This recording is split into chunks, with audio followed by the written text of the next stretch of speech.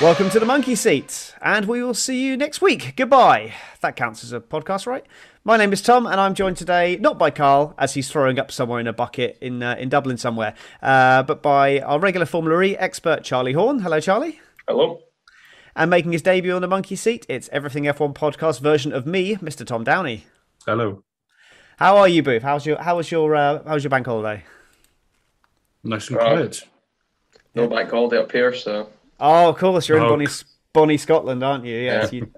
You don't get the lovely bank holidays. It wasn't a bank holiday in Spa either, was it? Which is why we couldn't carry on. But we'll get on to that later. So you can find us all on all major podcasting platforms by searching for the Monkey Seat Podcast. And why not leave us a 5-star review?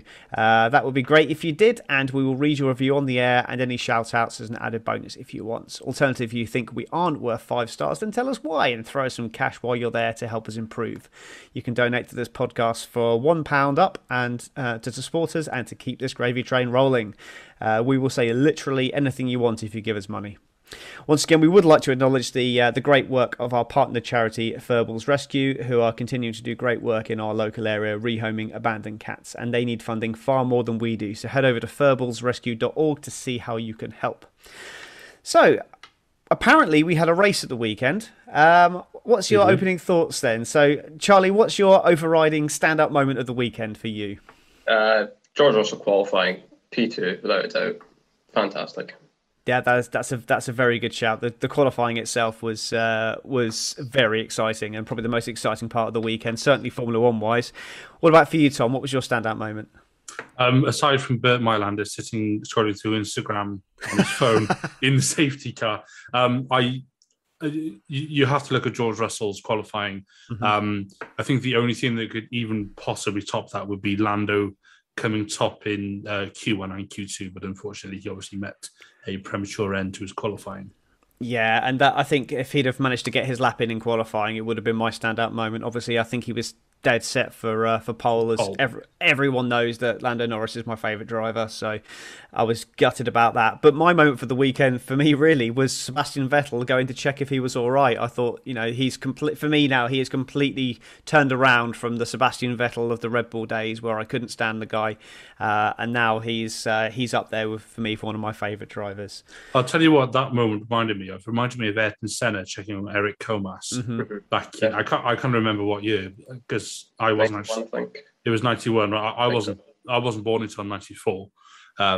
So obviously I don't remember Senna, but seeing a driver that gravely concerned about who was effectively their rival on track, stopping and risking their own life, it speaks volumes about Vettel's character.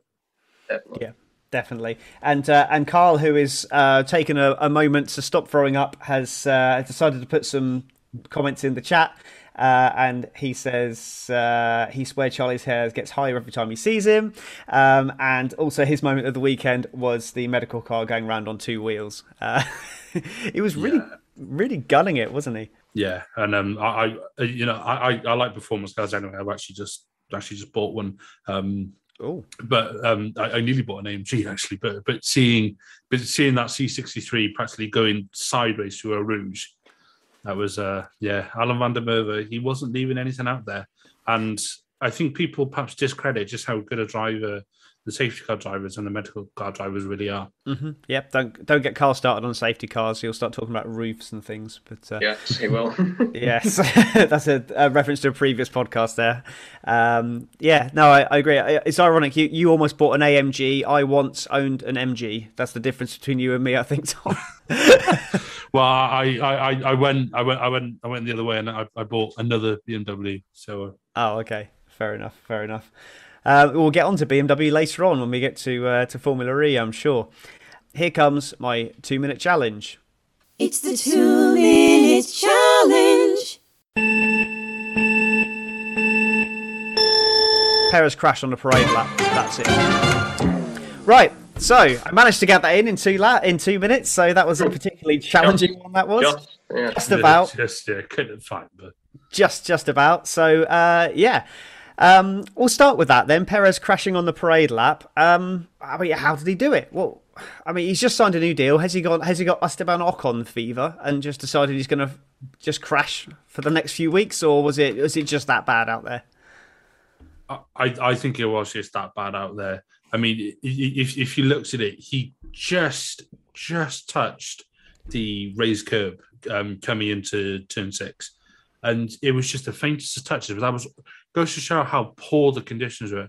That was all it needed, and you could see as soon as it sent the car, he was a passenger, and he was heading straight for that wall, and there was a sense of inevitability about it. As soon as he came off that curb, he was going in, and there was nothing you could do to stop it. It was pretty heavy impact, wasn't it? Yeah.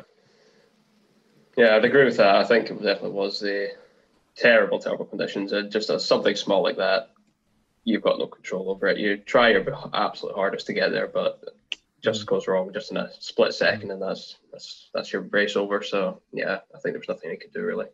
Yeah, I've heard people criticising, saying why was he pushing so hard on the parade lap, but I think that's your one chance to get used to the conditions, isn't it? So I kind of think you kind of have to push in those scenarios, but it seems to be like an overriding thing of the Red Bull. Obviously, Verstappen doing it last year in Hungary, and we've seen it happen before with Red Bull as well. I don't know if it's just a characteristic of the car, whether it's particularly twitchy in those conditions, but it makes you think what would have happened if the race had gone on. Would Verstappen have been able to hold on to it?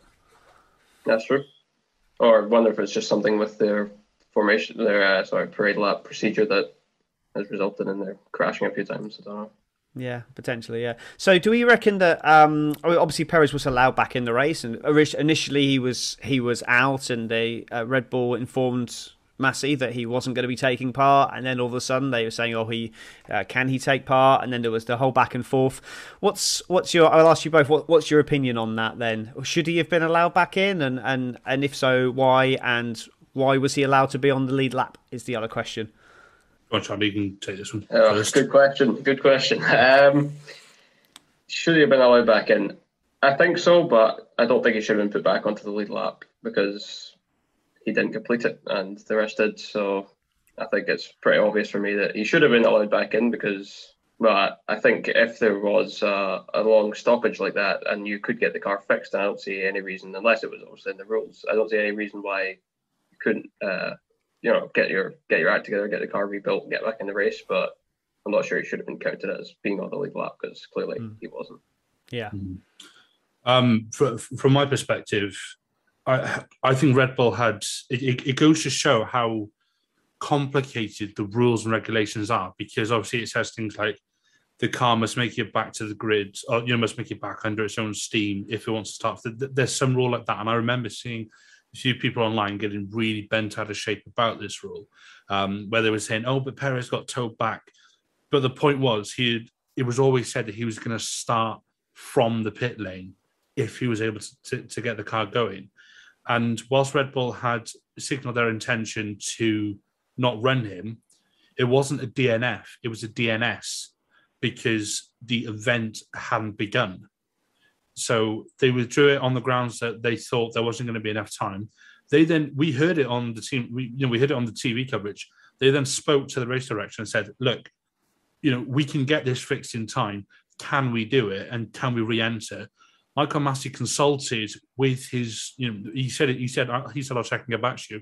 He spoke to his stewards. They all talked about it, and then they made the decision that yes, Perez could be allowed back in. So in that sense, I don't see any issues.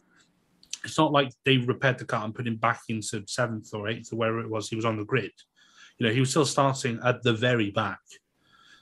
Whether he should have been allowed to effectively cut out that lap, that's a different question.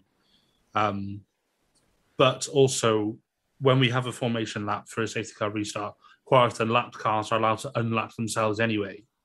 So I think that was just that was in effect what he had done. The thing with the whole weekend this weekend is we've never been in a position like this, certainly not that I can remember. I think the last time we had half points was Malaysia, I think 2009. Yeah, it was. And had we foreseen how bad the weather was going to get, that's another conversation. We probably shouldn't have gone out at all, and we should have just abandoned the race. And then that would have perhaps, and if Red Bull would have known that sooner, would have had a different bearing on how they would have gone about repairing the car or the rest of it. That's all I'm going to say on it. Yeah, I mean, at the time, I didn't think he should have allowed back in the race, or if he was, he certainly there should have been penalties involved in that. And I was while the debate was going on, I had the sporting regulations up on my laptop, and I was powering through it, trying to find precedents and rules for it. And I looked for every reference in the rule book relating to formation lap, and there's so many regulations that actually repeat themselves and contradict themselves. It's insane. So there was no way of policing it. I think if they'd have excluded Perez from the race, from starting the race, and the race had run normally, then Red Bull would have put it under protest, and I think they would have won, because it's just an unpoliceable rule. Because I understand what they're saying about the whole outside assistance getting back, but the rule is you have to. In the race, if you have outside assistance, then you can't continue, and it only says you have to leave the pit lane under your own power. It doesn't say anything about completing the formation lap. So maybe that's something they'll close off in future. But equally, when we see cars starting from the pit lane, sometimes they'll follow the cars around, and then they'll enter the pit lane and leave the pit lane at the end when the race starts. But other times they're sometimes doing the repair right up until that point. So. But yeah, I think he definitely should have started the race, but there should have been penalties imposed, whether that be laps down, drive-through penalty, whatever it is, whatever those penalties should be. There should have been, because there was things like they didn't have the wheels on in time, and various other things that he wouldn't have been in compliance with the regulations for. So those things aside as well, he should have incurred penalties for that. But yes, no reason why he shouldn't have been allowed in the race, in my opinion. And Carl agrees with me as well. So that's good to know.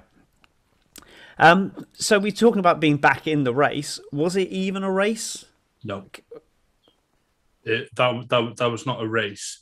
So I'm just double checking the calendar for the rest of the season. That was not a race. It shouldn't have been considered a race. I'm a big Max Verstappen fan, and I'm also a Lando fan. Those are my two favourite drivers, and their respective teams. That should not have been a race. It wasn't a race. It was a farce. It was a yoke, as Alonso would have said, and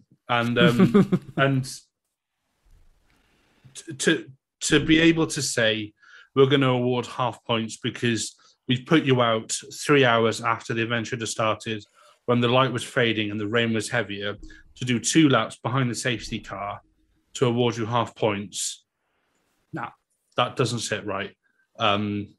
I'm not going to sit here and say that the FIA are giving bias to any team or whatever, because that's just nonsense.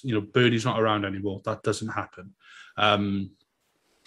But they should have made the decision sooner in the day to either just not race, because it was evident that it wasn't going to get any dry. It wasn't going to get any lighter. And it just wasn't going to happen. The FIA got they got false hope from Saturday, because the weather cleared around the time W Series and F3 was on. There was a bit of sunshine further on into the day, which helped dry out the track a bit. Obviously, it then started raining again afterwards. But F1 had no chance, absolutely no chance. They shouldn't have gone out. They shouldn't have even risked it, because when the call came, it was about 6:20 local time, so it was 5:20 for us. They had that shot of the camera looking down the straight, and it looked like a gloomy winter's day where it was so dark and overcast. I mean, don't forget the TV makes it look lighter as well. And then when you saw them going out, I think it was an onboard from George Russell, I could not see Verstappen's rain light at all. I had no idea how close he was. And given the history of accidents at Spa, you can look at look at Norris the day before. It was 2 years ago. 2 years ago today, we lost Antoine Hubert. There was the accident in W Series. The drivers of the F1 drivers, the safety car driver, the marshals, the fans, nobody should have been put at risk like that. Yeah, agree. 100%. I feel quite strongly about this. Yeah, I was very uncomfortable with that being called a race and actually being an event at all. I mean, we saw some horrific scenes, as you said, in W Series. We've seen horrific things in Spa in the dry. Hubert wasn't even wasn't even bad conditions. I know it was F2 and slightly different scenario and was a bit of a freak accident, but we see these kind of things in bad weather. But people have died on this track in normal weather in semi recent times as well. So it was definitely an uncomfortable position, and then to see them go out that second time when the conditions were worse. I trusted at the time when they said race starts in 10 minutes that they saw a gap in the weather. There was no gap in the weather. No. I don't think so. I think it was purely cash is king, back to the situation. Formula One desperately trying to recover from the situation where they found themselves in because of COVID, and they can't. They've taken huge financial hits. They're on the road to recovery. They're desperately trying to keep things in check, and it would have cost them too much money to not send them back out on track for another lap. But then they almost scored an absolute complete own goal with the whole countback system as well. And it took them the whole where they did the count back 2 laps, so the standings were taken from lap 1, and they had to debate that in the stewards' room for hours afterwards, and then come out with this cock and ball story about, well, yes, the regulations say that you have to complete 3 laps, which they did because the leader passed the timing beam 3 times, so they completed the 3 laps. But just because they completed the 3 laps doesn't mean that the standings have to be taken from those 3 laps. So you've got these 2 regulations that just completely contradict themselves, and they say, yes, you completed 3 laps, but 2 of them don't count, but you still completed 3 laps. Yeah. It's just like, so these 2 phantom laps that never happened don't appear on timing charts, but still count towards awarding points. It's just an absolute farce, and the whole thing just needs tidying up and sorting out. Sorry, I'm just ranting away there. Charlie, what's your thoughts on it? It certainly was not a race, and as much as I was happy to see Russell get his podium, it was not. There was nothing really good other than that to take away from the weekend, and it definitely needs a review ASAP. Yes, 100%. I'm totally for that. So what? So based on that, so points. Obviously they're given half points. We've agreed it's not a race, so I'm assuming we're all in agreement that points shouldn't have been awarded. Yeah, I would say so. Yeah. I'm a huge George Russell fan. I'm what I call a sports racist. I always cheer for the Brits, and I do class Scots as Brits in that. David Coulthard is one of my favourite ever drivers. So before you get me on that, I notice how the English people always consider the Scottish sportsmen as English, especially when they do well. But the Scots never do they?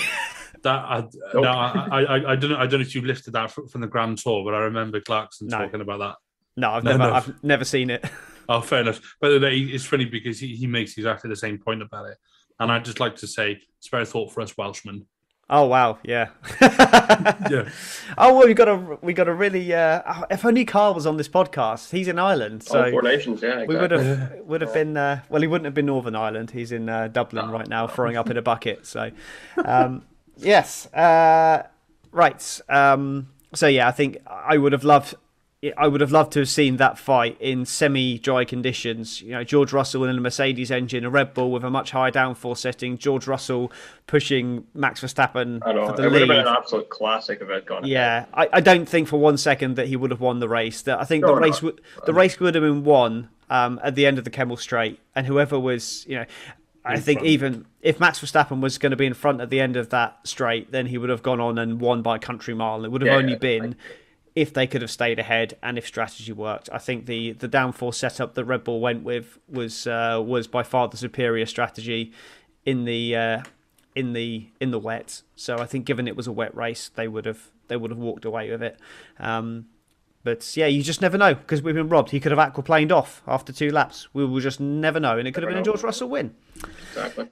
Driver of the day. Can we give a driver of the day? I'm going to give a driver of the weekend because it's impossible to give one for Sunday. Mm-hmm. So I'm going to do driver of the day for Saturday, if you like, because that was the most action we had. And you know where I'm going with this. Mr. Saturday, it has to be George Russell for driver of the Saturday day. P2 in a Williams. What can you say? Exactly. He was one of only 2 drivers to put in a lap time under 2 minutes. Mm-hmm.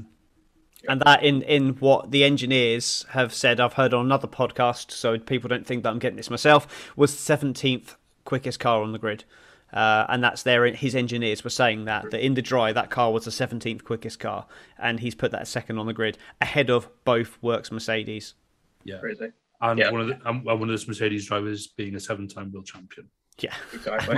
And widely considered one of the greatest racers and qualifiers of all time as well. Exactly. So, yes. No, I agree 100% on that. Are you in agreement with that, Charlie? I'm completely in agreement, yeah. Who's our dick of the day? Cool. Dick of the day then. So driver-wise, it can only be Perez, realistically. Or I suppose you could say Raikkonen and Stroll for making those changes to the cars, which then got them put to the back. Or is there something else? Are we going FIA? Are we going stewarding, as we normally do? What's your thoughts? I'm going FIA, because the whole cock-up with, the event clock has started, but the race clock has stopped. Oh. And then all the toing and throwing, and then delaying by 5 minutes, then 5 minutes, then 10 minutes, then 10 minutes, and 5 minutes, then indefinitely, and then setting the hour. Just no. You effed up this weekend. Yeah, 100%. Yeah, that's fair to say. Yeah, I just go back slightly in that Carla's mentioned that Vettel should get at least a nomination for Driver of the Day after his honourable moments with Norris. So I agree there. Yep, that's definitely on there for that. So yes, I'm sorry the comments are a bit delayed, Carl. So don't get stressed with me if I don't mention your comments. But you could just be on the podcast instead. But there we go. Never mind. Yeah. So I think we're in agreement there for both driver and dick of the day. I think I will probably say the rule book rather than the FIA, because you can, a bad workman always blames their tools, but that tool is a broken spanner. To be honest, it's not fit for purpose. It needs addressing. I know this is unprecedented events, but it's not the first time it's rained in Belgium. We know it rains like this in Belgium all the time. It rained in Belgium like this 2 months ago. So yeah, it needs sorting out. So I think they just need to address the rule book, because the rule book was the problem here, because the stewards were doing, and Massey was doing what he thought was best, but then obviously the rules just weren't fit for purpose. So looking at the standings then, it's still Lewis Hamilton leading the championship, 202.5 points, followed by Max Verstappen with 199.5 points. I hate it when we have seasons with half points. Lando Norris still third, despite the fact I've been saying for months he's not in that fight for third. He is still there. Got 10 races to go now, so there's a possibility, especially if Russell gets announced, then Bottas might just phone it in, and there is a chance Norris might get third or fourth. I'll be surprised. I think he's still on for fifth, but there's a chance there. Valtteri Bottas there in fourth, 108. Sergio Perez, 104. Long way back to Carlos Sainz with 83.5 over Charles Leclerc on 82. Daniel Ricciardo back on 56 with Pierre Gasly on 54. And then Esteban Ocon finishes up the top 10 with 42 points. We can look at the Constructors' Championship, which is still Mercedes leading with 310.5, Red Bull 303.5, McLaren 169, just a few points ahead of Ferrari on 165.5, Alpine on 80, AlphaTauri on 72, Aston Martin 53, and then Williams up to 20 points. Who would have thought Williams would have scored 20 points this year? I thought they were to 30. I thought they were 30, but that's because Sky put the table out with the full points. Nice. And so exactly. And I was like, how the hell have McLaren pulled out like 12 points on Ferrari on half points? And then they corrected them, and Williams are on 20 points now. Because I think I put it on the Grid Talk Slack chat, didn't I? That Williams were on 30 points, but that was because Sky had ballsed up. Well done, Sky. And then Alfa Romeo 3 points, and Haas still with 0. So that's the standings. I'm going to hand over to you now, Tom. As you're going to just go through the updated calendar for us. Yes. So obviously we've had a bit of chopping and changing this year with the calendar, and as the COVID situation is ever evolving. As I know, having only just come out of isolation thanks to a positive test. So obviously the next race this coming weekend is at Zandvoort. So Verstappen's actual home race, opposed to his sort of like involuntary home race, if you like, which we've just had in Spa, because obviously Verstappen was born in Belgium, even though Jos is Dutch. Yes, so we're at Sorry, no worries. We're at Spa this weekend. Then Italy a week later than it normally is, because I always associate Monza with the first weekend of September, but with the second week of September, so the 10th to the 12th. We then got a week off. We're then off to Russia from the 24th to the 26th. We're then off to Turkey. Now, there have been rumours about Turkey being replaced Again. Now, as I'm sure most people listening will remember, Turkey initially came onto the calendar to replace a race, possibly China, was it? No, it wasn't China. No, because China wasn't even on the list this year at all. But Turkey came onto the calendar to replace a race this year, and then promptly got taken off again, because it's on the UK red travel zone, or was at the time. Yeah. Again, like I said, the situation is constantly evolving. So we may see a replacement in there. I'm hearing a double header in America, possibly, but we will wait and see. Then, as it stands, the 22nd to the 24th of October, we have one of my favourite modern circuits, Circuit of the Americas in Austin. Then after that, we are scheduled to have Mexico City on the 5th to the 7th of November, followed by Brazil in Sao Paulo on the 12th to the 14th. Now, Mexico and Brazil, the COVID situation is rife. I don't know what will happen. I struggle to see them going ahead, but we'll find out. Then following that, on my birthday weekend, we have the 19th to the 21st, which was going to be Australia. It's not to be confirmed, but it's looking likely that's going to be a Qatar race. Take from that what you will.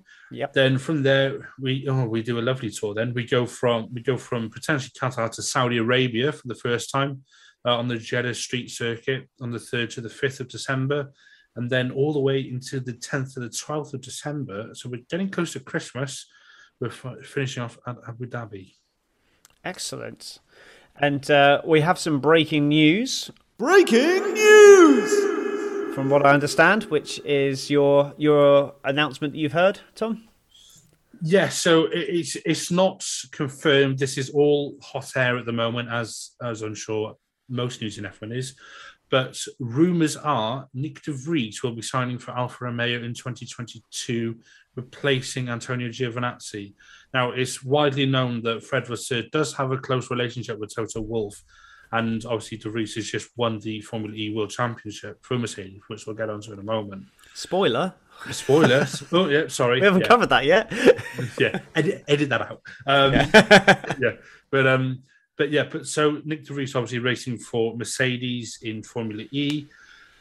Fred Vasseur has close ties with Toto Wolff, so there's a good possibility we could see Bottas and de Vries at Alfa Romeo.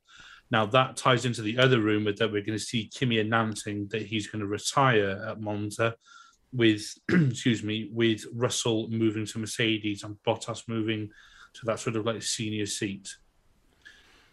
Interesting. And then another rumor which I've heard in the last sort of 2 or 3 minutes since we started this podcast is apparently Callum Ilott and Alex Albon are in the mix for the other Williams seat. Wow. That's interesting. I know Albon's been in talks with 2 Formula One teams, and he's also looking at a potential driving IndyCar if things go pear-shaped, which I'm sure we'll cover next week when Phil's back with us to talk about IndyCar. But yeah, I have to admit, I mean, it's well known my feelings towards Alfa Romeo and just how meh and vanilla I find them as a team. But I did not expect them to do a complete full driver change. I wanted to see Kimi retire and then Giovinazzi up against someone like Bottas. But a full driver change, that might actually energise the team to a point where they might actually interest me beyond, being back markers. So that's a really interesting scenario there. What's your thoughts, Charlie? Yeah, I mean, sounds like a good lineup that they're bringing in. We've seen, obviously, as you mentioned, de Vries in Formula E. He's very racy. He's young talent. He's very, very much an up and coming talent. And Bottas, obviously, experienced racer at the top levels. So those two together would really be a good pairing, I would think. And yeah, it could definitely. And big things coming from them. He's not only Formula E champion, he's also Formula 2 champion as well. So exactly. He kind of ticks all the boxes there. He just didn't have the backing and he won Formula 2 in a year when a lot of talent had left. So I think he was kind of like probably the fourth best driver the year before, and then he just kind of picked up the pieces the following year. Uh-huh. But even so, he is a quality driver. He's shown that in Formula E. He's also shown his displeasure at some of the rules in Formula E as well. So I think he probably would be looking for a competitive seat somewhere else. I think the last thing the grid needs is another vocal angry Dutchman. And I say that as a Verstappen fan, so. Yeah, I would lick my lips at the rivalry as well between those two. I know, like De Vries in a Williams versus Verstappen in a Red Bull, or De Vries would be looking at Alfa Romeo, wouldn't he? But it wouldn't be exactly a fair fight, but even so, I actually quite like Nick De Vries as a driver. I mean, he used to be on the McLaren Young Driver program, so obviously I'm biased on that front. So it'd be interesting to see. I would quite like to see that, but. Yeah, I mean, it's interesting what you're saying about the Williams situation as well. So I'm assuming they'll be fighting out to partner Nicholas Latifi as opposed to both be in line for that seat. From what I understand, yes. However, Jos Capito did come out and say a few weeks ago that the team is not as reliant or needy for pay drivers anymore. So again, take from that what you will. I think it'd be a mistake to get rid of Latifi because he's really started to settle in and he started to get some good results. He started to put in some good performances, even if it perhaps doesn't appear that way in terms of points and all the rest of it. He's just been quietly getting on with it. I think I said at the start of the season he looked like he was turning into a race driver now. But then I've kind of gone back on that in recent races. But up until Hungary and Spa, he's had two strong results, but they've been in crazy conditions. What I'd like to see from Nick is he actually getting into Q2 in a normal dry session on a track. On a normal track, not a go-kart track or a crazy wet track. Just see him in normal conditions, put it into Q2, and then finish in the points. If he does that, then I think he's deserving of the seat. But he's had 2 years, granted in the worst car in the field a lot of the time, but he's had 2 years and he's not been anywhere near George Russell. He's had, he's been nowhere compared to George Russell. And, George is clearly a talent. But I would be very surprised if you put both of those guys in a Mercedes, you've got to imagine that the point spread would be similar to what it is in Williams, and he just wouldn't be good enough in that scenario. So I think at the moment he's got the added benefit that he's turning out okay. But I rate him no higher than Antonio Giovinazzi for me. In fact, I'd probably put Giovinazzi a little bit ahead of him. I wouldn't be upset to see him leave, but I don't think it would be a mistake to get rid of him. But I think if he can prove between now and the end of the season that he can do it more regularly and score more points for the team, then I wouldn't be offended by him staying in Formula One. Whereas I'm constantly offended at some other drivers that are in Formula One, so he would be well off the bottom of the pile for me anyway. So yeah, so that kind of pretty much wraps us up on the Formula One for the weekend. I mean, looking ahead to Zandvoort next week, we've not been there since. When was the last Zandvoort Grand Prix? The 70s, was it? Or the 80s, maybe? Was it 1983, something like that? I think it may have been early 80s, I think. Yeah. I was close. Last race, 1985. Okay, yes. Not far off. Yes, 1985. Cool. I was 3. Charlie wasn't born. So it's... Neither was I. Oh, okay. So I'm the old man of the podcast today then. Great. The seasoned professional. Yeah. No, to be fair, I'm always the old man of the podcast because Carl's quite a bit younger than me as well. So it's fine. I'm used to it. I'm used to being old. Yeah, okay, so it's from what I hear, it sounds like it's going to be more a Mercedes track than a Red Bull track, and there's possibility of some rain, so hopefully, we'll actually get a race. But that light rain, intermediate weather would be intermediate tyre type conditions. That's what I'd be looking for rather than monsoon weather. So we're going to move on to the Formula E, but I just want to round up a couple of things that happened in the other formulas over the weekend, because although we didn't have a Formula 1 race, we did have some Formula 3 races and a W Series race. So it was Colombo, Crawford and Stanek got top 3 in race 1.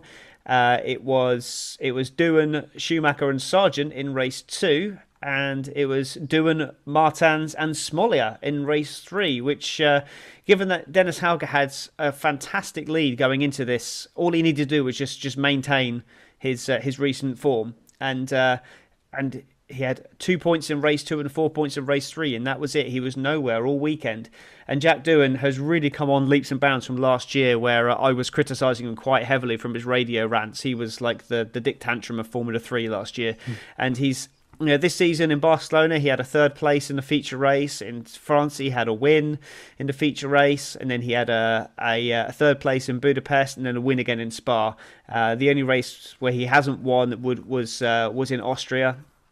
But he's really putting together a good run here, and now he's on 133 points to Hauger's 158, and then with Freddie Vesti back on 101, and Victor Martins and Smolia just behind 4th and 5th of 96 and 92.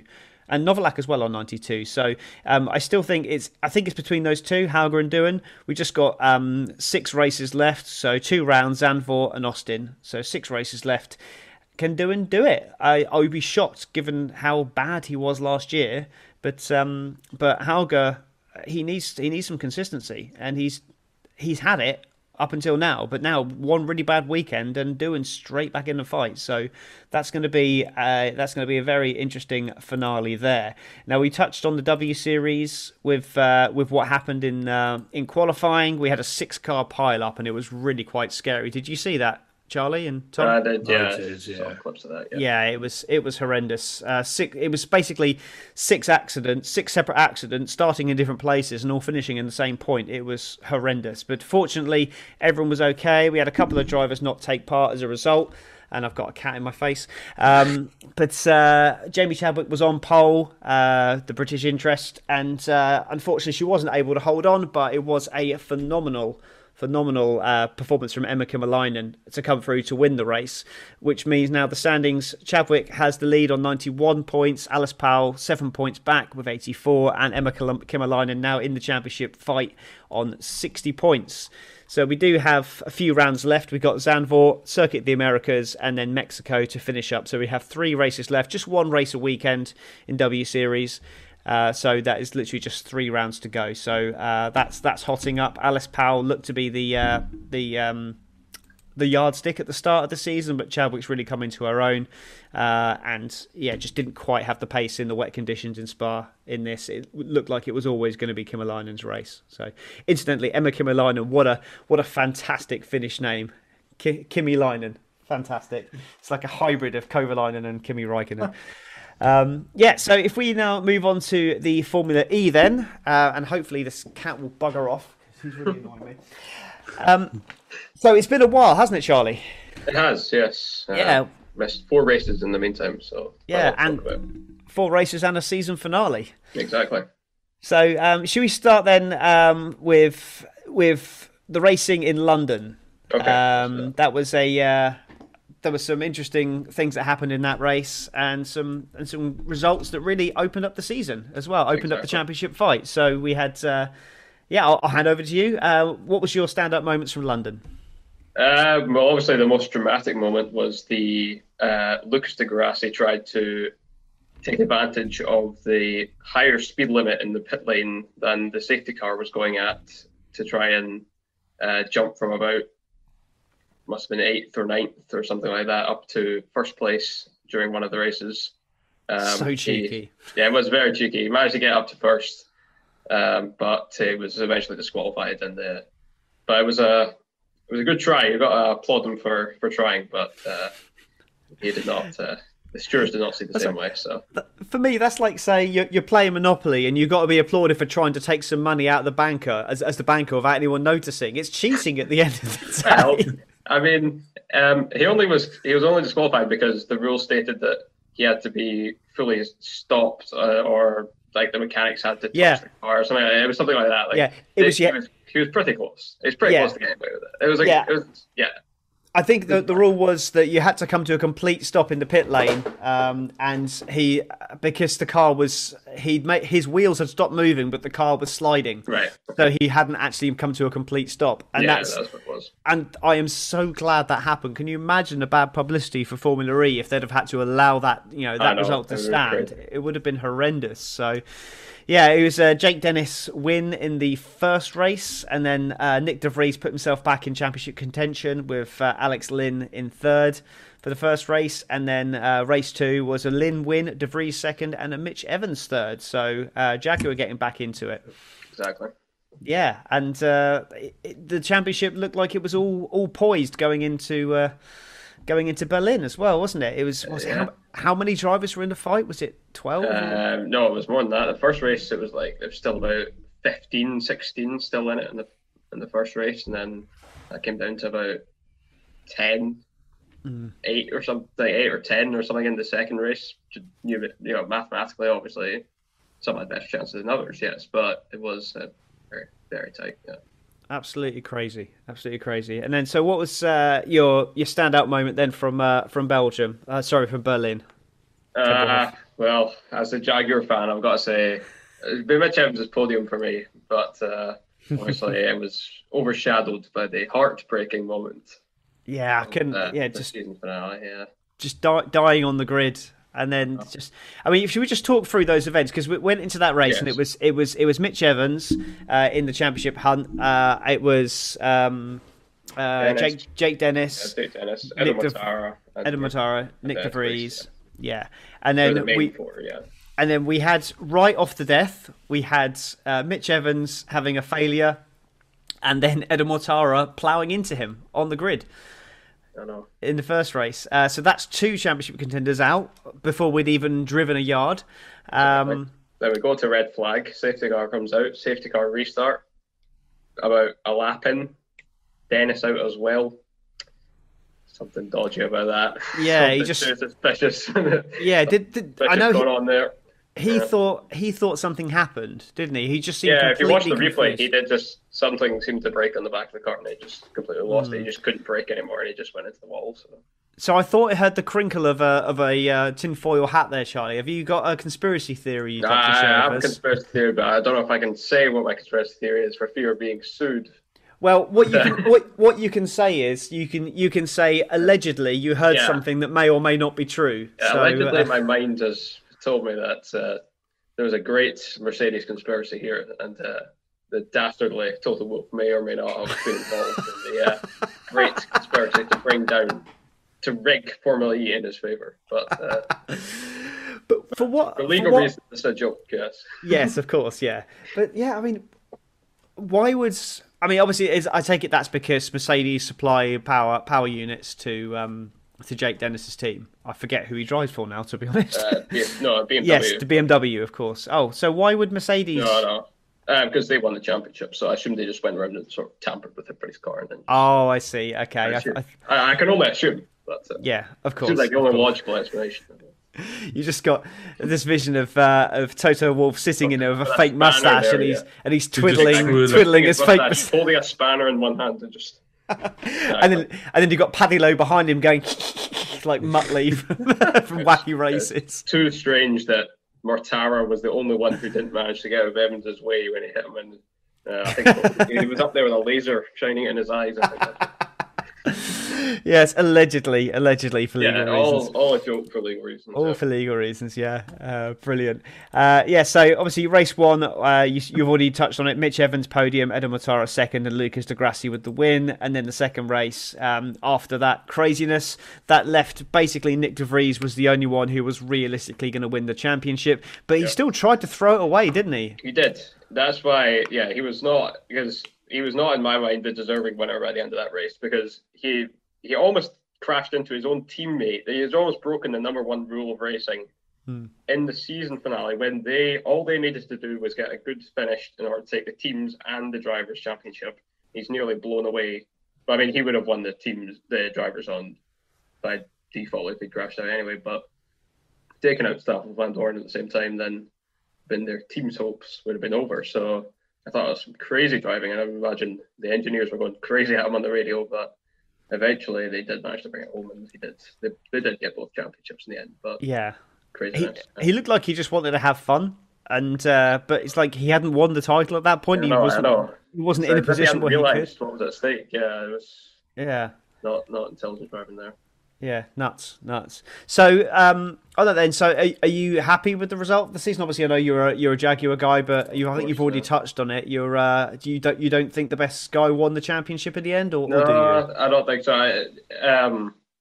Yeah, just after seeing the end of that race, and you see even at the end of the race, once they were getting interviewed and everything, and De Vries, Dennis, see when he crashed out, I wasn't too sure about Dennis, whether or not I liked him or not. He was new, obviously, hadn't quite got to know the guy yet.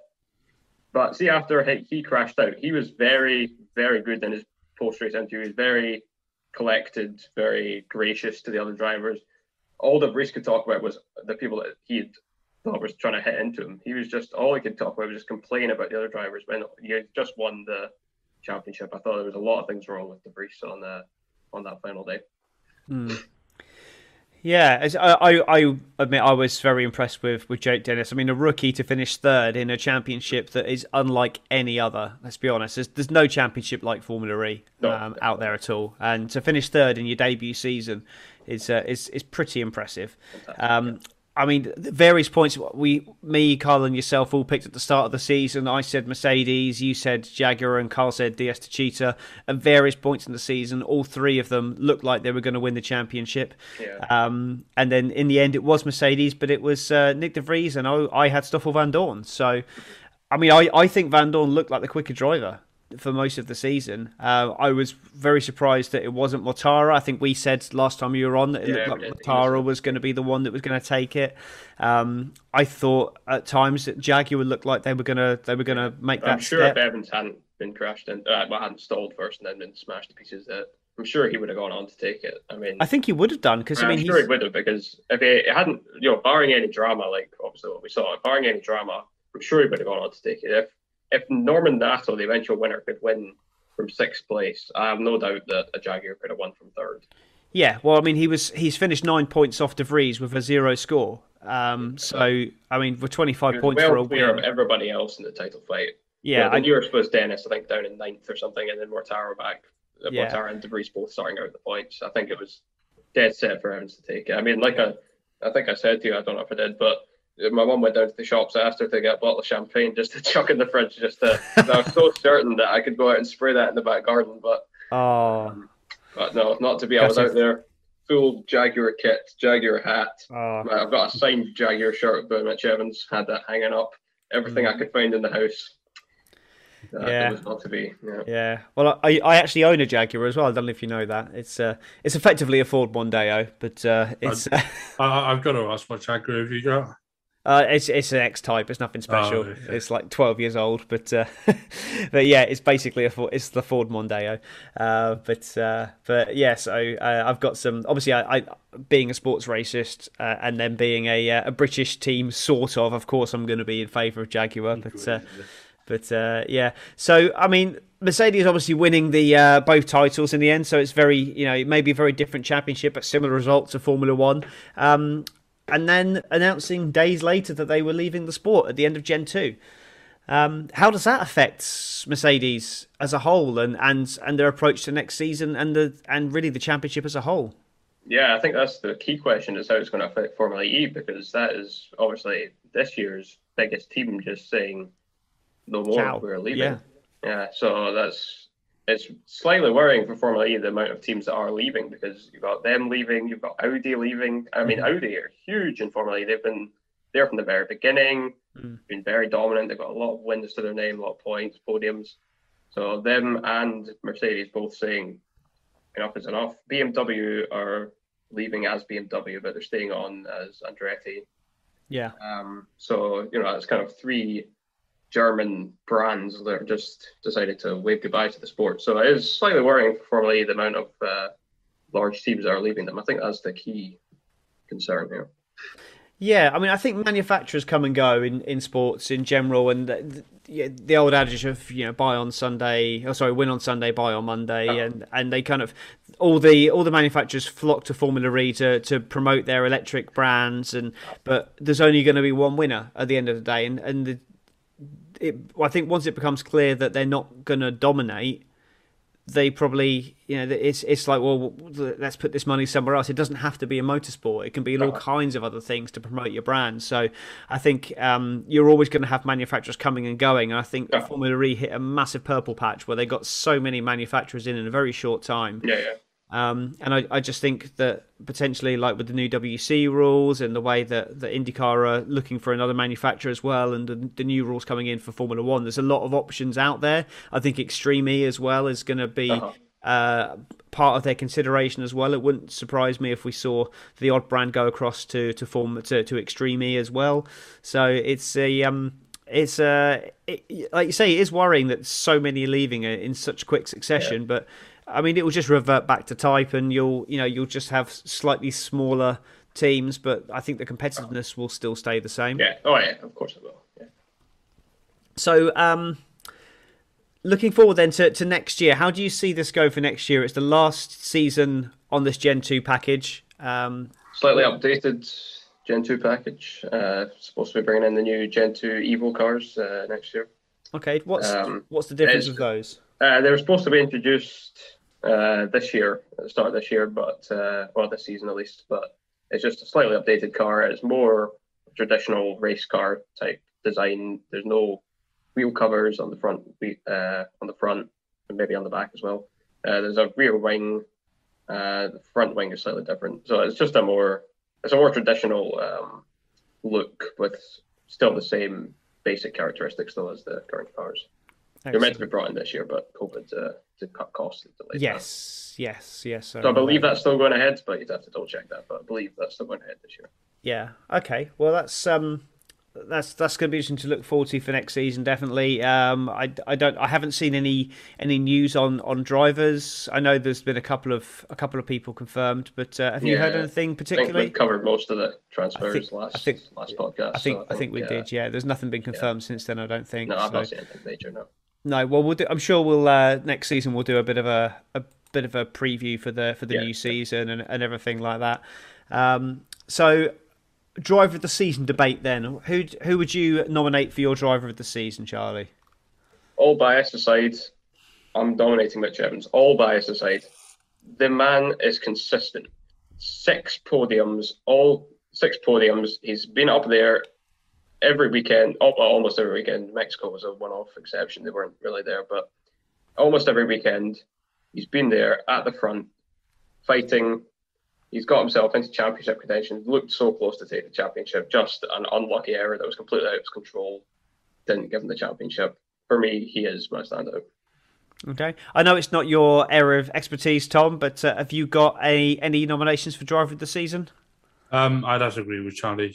Mitch Evans has been pretty good this year. From what Formula E I have seen, I haven't watched everything, I will confess. Mm-hmm. But yeah, he's been pretty damn good this year. Okay.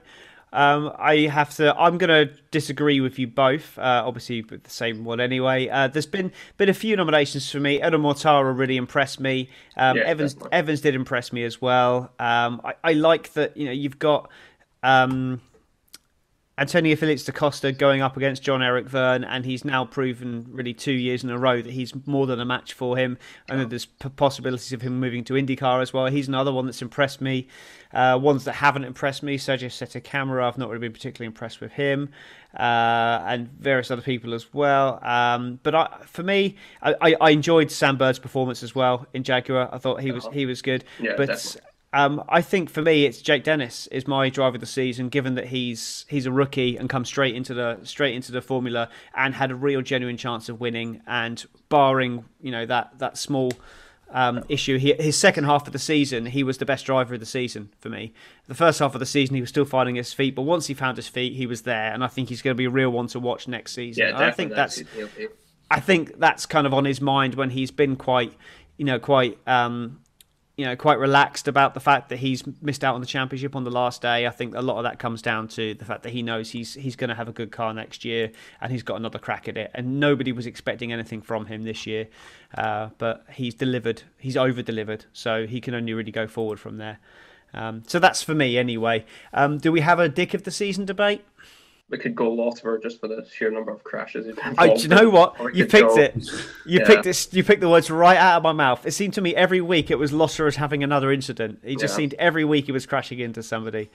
So yeah, I'd agree on that. Would you agree on that, Tom, or have you got another nomination? I can't add either way because I didn't watch enough of the season. No, that's fair enough. Okay, that's it. It's Lotterer then, Dick of the season. Predictions. Fantastic. So I'm just going to head back to Formula One now, and just for we kind of abandoned our prediction league for the season because we've missed too many races realistically. But I'd be interested to hear what your guys' predictions are for Zandvoort. So what we normally do is winner, fastest lap, first retirement, and then I'll do a random driver predictor as well. Which while we're doing the first ones, I will get the random driver predictor up. So for Zandvoort then, I'll start with you, Charlie. Who are you going to go for the win? I'll say Max Verstappen. Max Verstappen for the win. I'm going to go Lewis Hamilton, and apparently he's going to get pelted with oranges. Is what a Facebook group started. Over 1 million Dutch fans were saying they were going to throw oranges at Lewis Hamilton. So yeah, I'm going to go with Lewis Hamilton. And Tom? I'm going to go with Max Verstappen. I think that home crowd is just going to push him on. Yeah, I think he'll definitely be a force to be reckoned with, but I don't believe that the fans add half a second. I just think he'll try harder, and potentially when Max Verstappen tries hard, he tends to make mistakes, which is why I don't think he's going to win the race. Fastest lap, however, different story. I think he'll get the fastest lap. And then first retirement, let's go Kimi Räikkönen. Why not? You guys, fastest lap and first retirement. Fastest lap, I'll say Verstappen. First retirement, Yuki Tsunoda. Okay, and Charlie? I'll say fastest lap. Yeah, I'll say Verstappen as well. And retirement, I'll say Esteban Ocon. Okay, and we have random driver predictor is Esteban Ocon. It's just come up. I've just spun the wheel. Well, so there we are. Charlie, you can either double down on that and say Esteban Ocon. Last place. Yeah.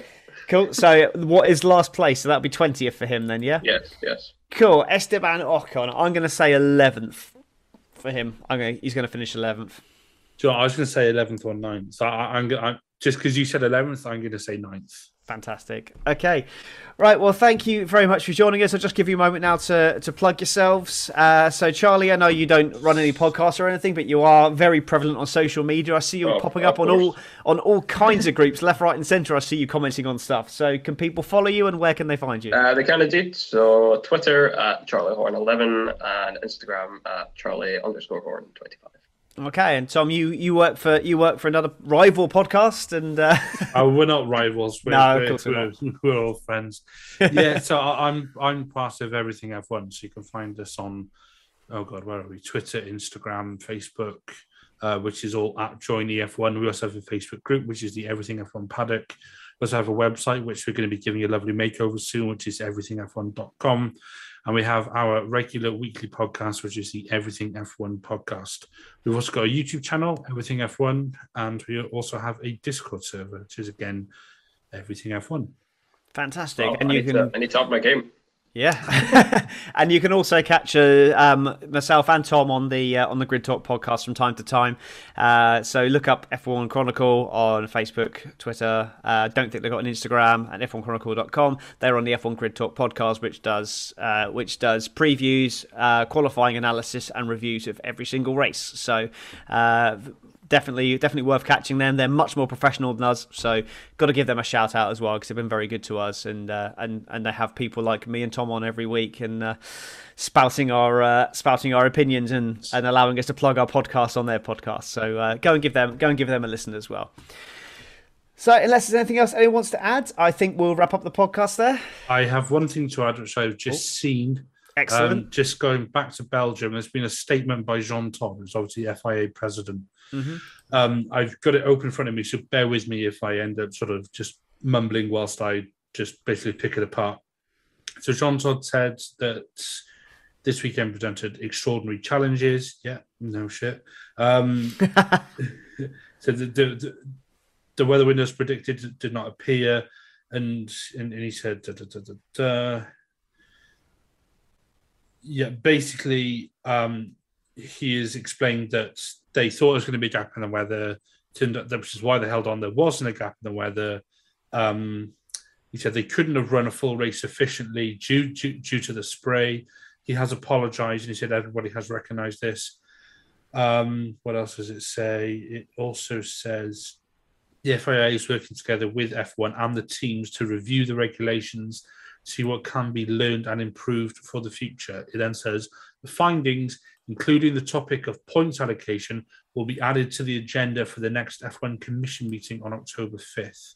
So they've also recognised that if a situation like this does arise again, it does need to be looked at in a different light. Now, like I said, I appreciate this is a very, very, very unique scenario this weekend just gone. However, yeah, it's at least they're acknowledging it. Yeah, and I think they have to acknowledge it, and that they have to, because there's so many things in the regulations that have been closed off due to individual things happening that are, once in a lifetime situations. So they need to close those off. We often talk about other formulas and like Formula E and Formula 2, these formulas that have not been around for quite as long. They often have major issues in the way that their rule book is put together that makes them not fit for purpose. And this is one of those occasions where something that's unprecedented has happened and they need to just close off those rules. There is a reason why there's so many adages and points to rules and everything, and that's because so many things have happened in the past where they have to put rule amendments in and clarifications and everything like that. So this is one of those occasions where they're going to have to put a clarification in. It will likely never be used again, and we hope it doesn't, because I just feel for the fans sitting in that rain for 5 hours not seeing anything, longer than that, because they were there all day before with the support racing, trying to get a good vantage point as well. So really feel for the fans. They are the real losers. Formula One are losers from a PR point of view, but definitely the fans are the real losers from this weekend. So heart goes out to them, and we hope that this never happens again. But we just walk away from the event just thankful that everyone is okay and nobody got hurt. And it's racing at the end of the day. It's nobody died. That's the main thing. So. Yep. I think we'll wrap it up there. Thank you both for joining us this week, and hopefully we'll be back next week with Carl and hopefully with Phil, and we'll catch up on everything we've missed in IndyCar in the last few weeks. So thank you very much for your time, and we will say goodbye.